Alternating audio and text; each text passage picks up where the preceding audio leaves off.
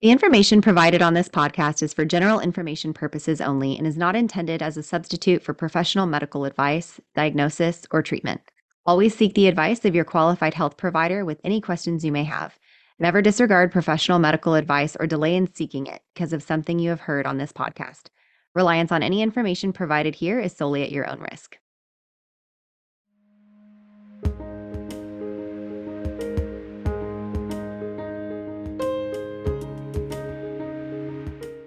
Welcome! This is Birth, baby. Your hosts are Sierra Morgan and Samantha Kelly. Sierra is a birth doula, hypnobirthing educator, and pediatric sleep consultant. Samantha is a birth doula, childbirth educator, and lactation counselor. Join us as we guide you through your options for your pregnancy, birth, and postpartum journey.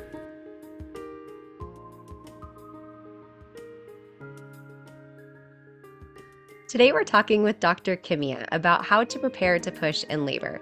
She's a pelvic floor physical therapist and clinical director at Origin Physical Therapy in Austin, Texas. Origin has expanded to provide pelvic floor physical therapy in person and virtually across over 40 states, which is so cool because all of our listeners can benefit from this.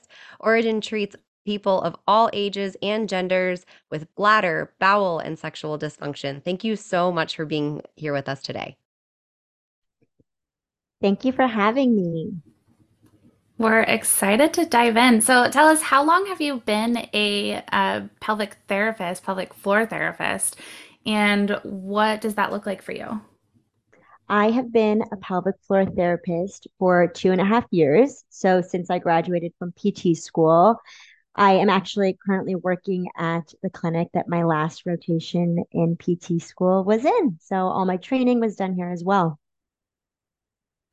That's really special to kind of Yeah, get coming to full be where you circle. grew. Yeah. Yeah. That's really And cool.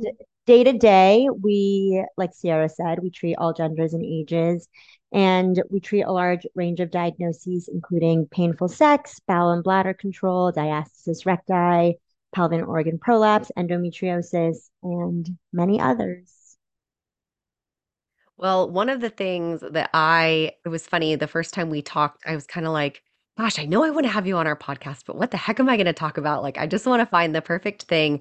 And think something that kept coming up was pushing and like the breathing techniques and all of these things with having a baby. And so I'm going to ask you a funny question, but people ask me this.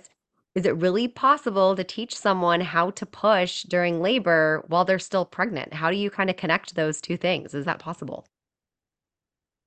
Absolutely. So pushing itself is driven by uterine contractions, but there's lots of benefit in preparing for labor and delivery itself by practicing different forms of pushing, different positions to push in, and just being optimally informed of all the different, like tools and things you can have in your room while you're pushing, depending on the setting you're pushing in as well. So lots of factors to consider. I love that you say the different positions too, because that's something we talk to people about is you need to kind of get into these positions before you're in labor because if you get into them with a big old pregnant belly for the first time when you're in labor, it's going to be really awkward and weird. So practicing what those positions even feel like with the new weight on your body and the kind of balance of your body now is really beneficial during pregnancy. Totally. And especially if it's someone's first time going into labor, they might not have that experience of knowing, like all the stressors that are going on in the room during labor and delivery, that there's just so much going on that it could be hard to even think sometimes straight and know, okay, like how am I going to get into that position or what exactly am I going to do now? So, like anything, like if you're going to go run a marathon, you would train for the marathon. So if you're going to have a deliver a baby, no matter which way you deliver, it's nice to know kind of exactly what's going to happen and what you can do yourself during that delivery process, to give the patient the autonomy themselves as well to be in control. So, what is the ideal timing in pregnancy to start learning and practicing these techniques? So I began doing labor and prep delivery specifically about 4 to 5 weeks prior to the due date. But a lot of my education that comes full circle while during the patient's pregnancy starts at that first session. So regardless of the patient, that first session, I'm starting to do training on breath, like understanding that breath connection to the pelvic floor and to all the other muscles in the body, and bringing on that mind body awareness, so that when it comes to, and I always tell them in that first session too, I'm like, so when it comes to the time where we actually practice, getting into those positions and doing more mobility exercises, you already have that foundational um, mind body awareness down. Yeah, something else we talk to people about is because I am a hypnobirthing educator, and in hypnobirthing, we often talk about breathing your baby down. And so it's not like this forceful push that you have to do. Of course, you can push if you're feeling the urge to push, but not having to just push arbitrarily without that sensation. So we talk about breathing your baby down, and then sometimes I say, I'm going to take off my hypnobirthing hat and I'm going to put on my doula hat and also say, that doesn't always work for everyone. And sometimes you do need kind of more of a holding your breath push. And so you'll hear that called open glottis versus closed glottis pushing. Can you kind of explain what that is? And then what the heck is a glottis? Because when I use that word, people are like, what are you talking about? Totally. So I'll start with the last question. The glottis is the part of the throat that contains the vocal cords and the space between them. And it's also the passageway for air into the trachea.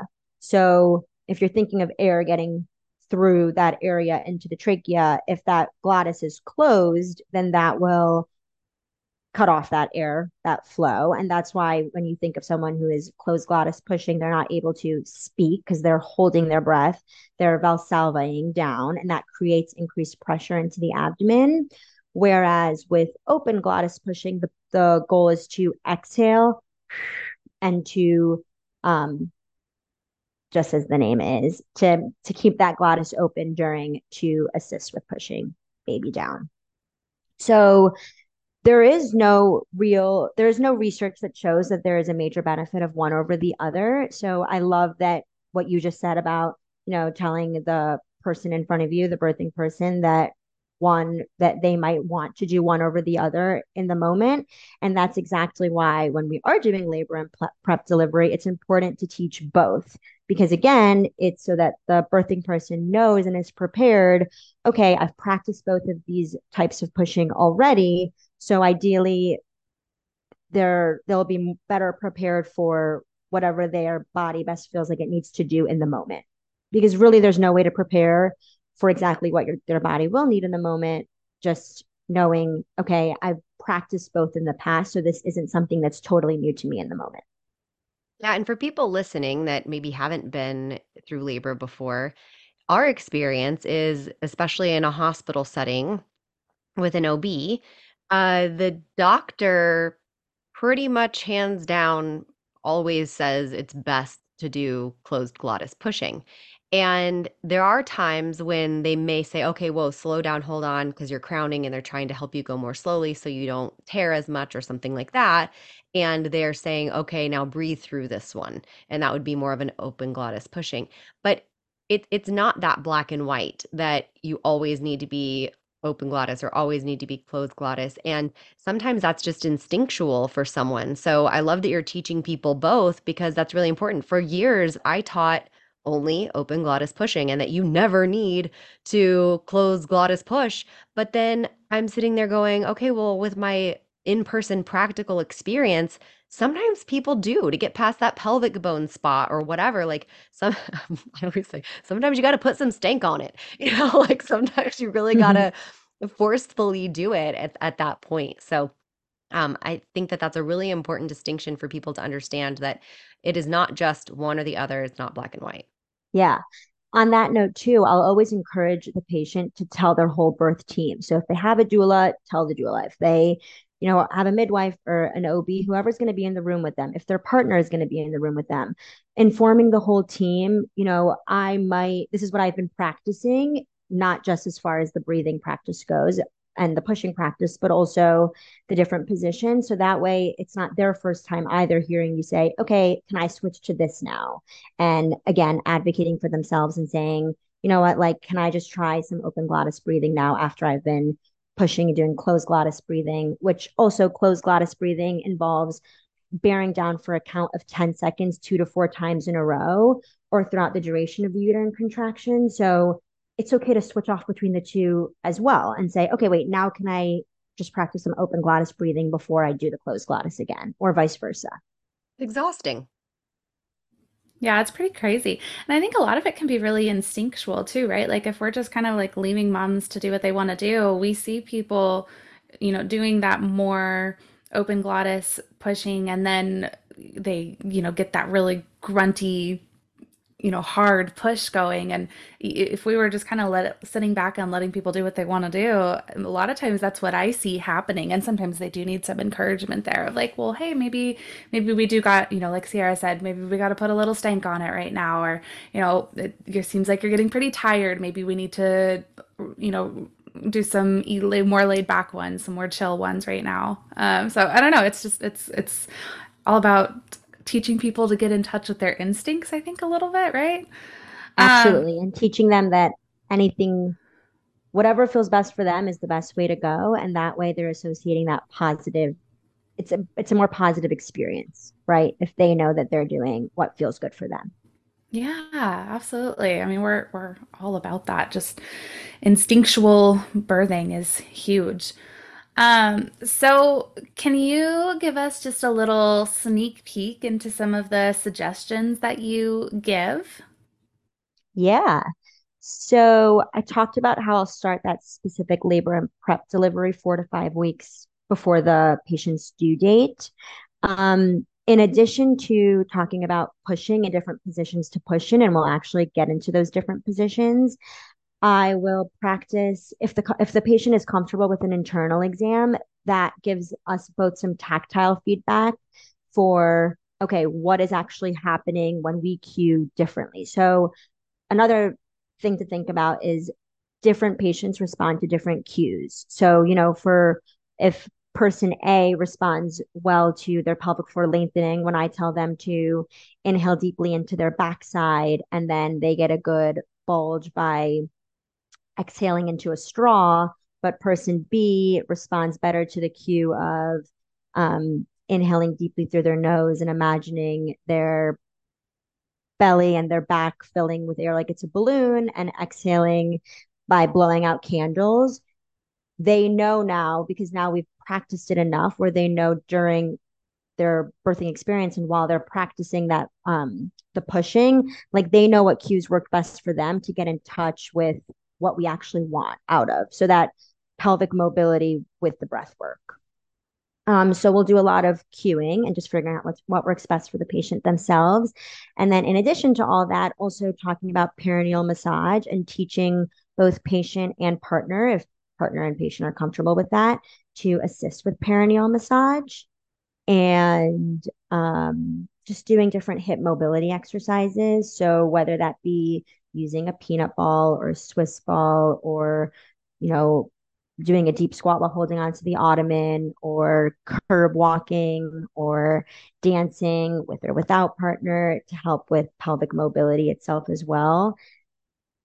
Those are all things that we'll talk about leading up to delivery and the due date. So I'm going to be just real honest and say when I first started hearing about these push prep classes or labor and delivery prep classes, I thought it was really silly because I felt like, being somebody who truly believes in the body's ability to do this and that we all really just get in our own way, I thought we do not need an extra class to teach our bodies how to push. Like, this is just taking everything away from the primal instincts and the ability to go within and relying on another external thing to teach us how to do what our bodies actually already know how to do. However, being a type A person myself, I can resonate with the if I don't get to feel what it's kind of going to feel like, I feel unprepared and I want to know more. And some people just want that extra information and want that extra everything. So then we had a couple of our clients who did these types of classes or preparations with a pelvic floor therapist. And then we went to these births and then we were seeing really amazing pushing and shorter pushing phases. And I was like, oh my gosh, there's something to this. And then we started recommending it because once you see it works, you're more of a believer.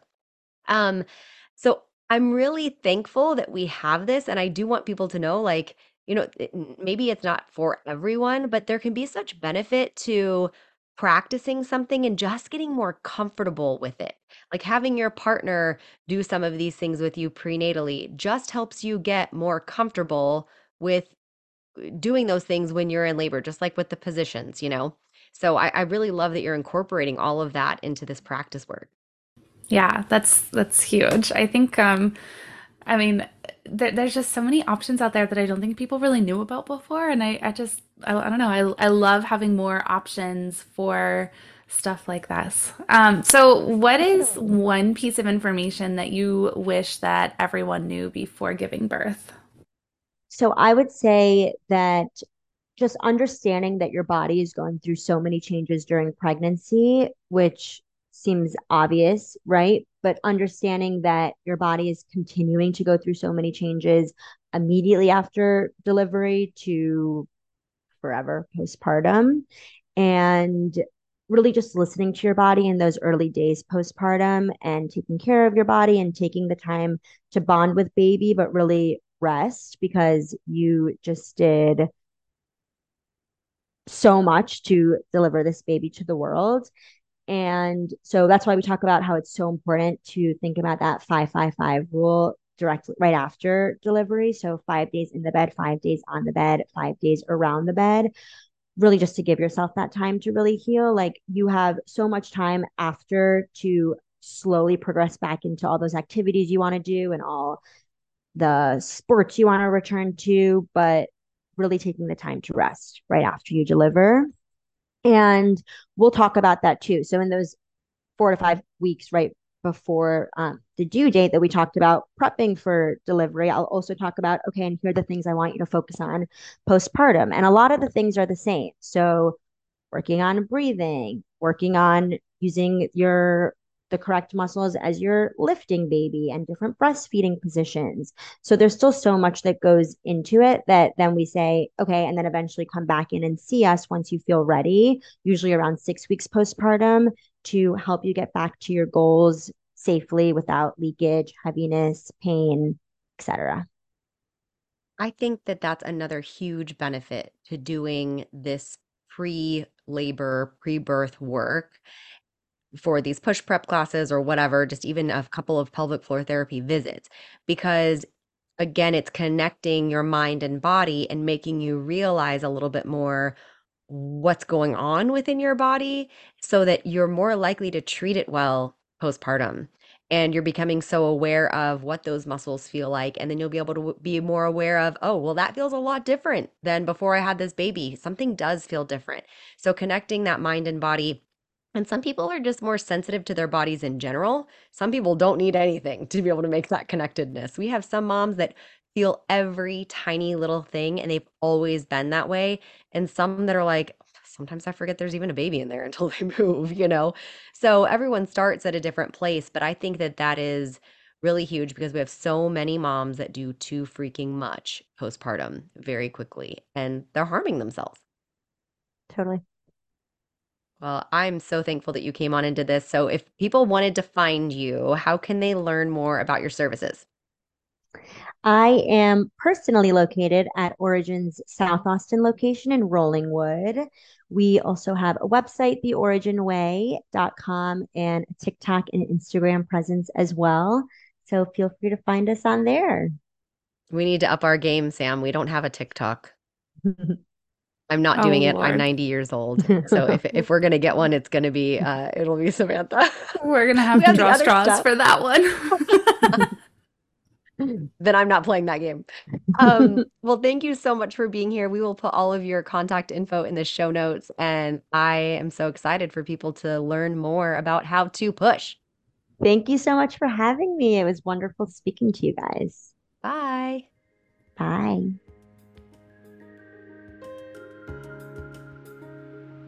Thank you for joining us on Birth, Baby. Thanks again to Longing for Orpheus for our music. You can look him up on Spotify. Remember to leave a review, share, and follow wherever you get your podcasts. See you next week.